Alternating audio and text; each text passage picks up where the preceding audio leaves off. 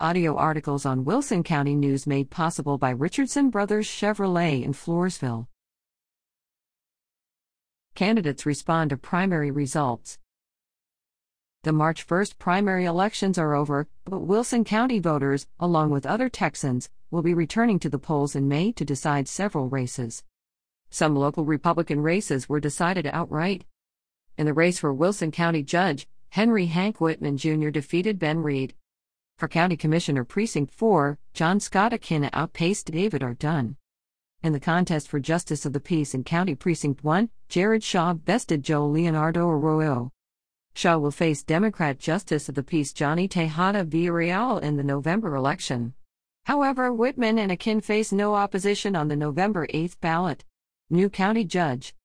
Whitman, formerly a high-ranking Texas Ranger and chairman of the Texas Department of Family and Protective Services, plans to use the time until he expects to be sworn in as county judge January 1, 2023, to prepare for the position. "I'm going to be educating myself in my new role to understand everyone's job, study spending in the county, and, hopefully, attend some good training," he told the Wilson County News. "I'll be attending commissioners' meetings as much as I can, so I will be prepared for my new job." Whitman noted that 2 new county commissioners will be elected this year, after 2 new commissioners also were elected only 2 years ago. "I think it's a pretty exciting time, with new commissioners and new ideas," he said, adding, "We'll be good stewards of the taxpayers' money. I think Wilson County will be in great shape." While Whitman's erstwhile opponent, Reed, executive director of the Floresville Economic Development Corporation, fell short in his race for county commissioner, he feels the race was worthwhile.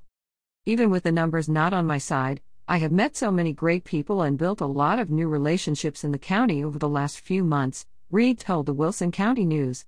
Congrats to Hank, who will do a great job for Wilson County. Congressional race. In U.S. Congressional District 15, which includes Wilson and 5 other counties, top Democratic vote-getters Ruben Ramirez and Michelle Vallejo are heading for a runoff.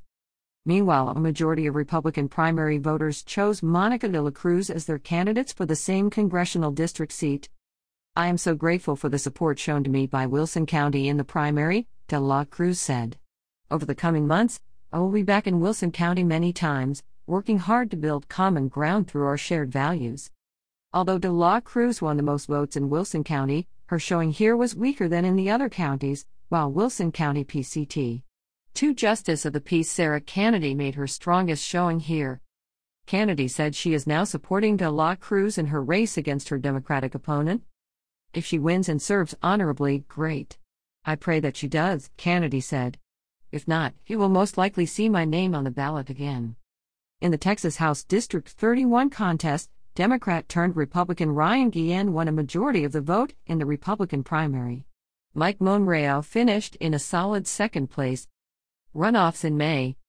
In the race for Texas' 81st Judicial District Judge, Republican voters in Wilson and 4 other counties in the district will make their final choice in a runoff between Jennifer Abram Dillingham and Trent Rowell.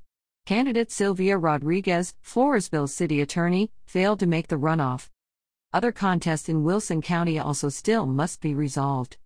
In the race for Precinct 2 Commissioner, Republican voters will choose between Mark A. Michigemba and Russell A. King, after neither won at least 50% of the vote plus 1 vote in a tight 3-way race where Heath A. Orth ultimately came in third.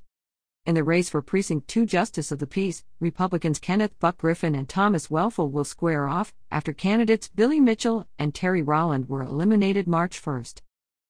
May 24 is the day for the runoff elections, with early voting taking place May 16 to 20.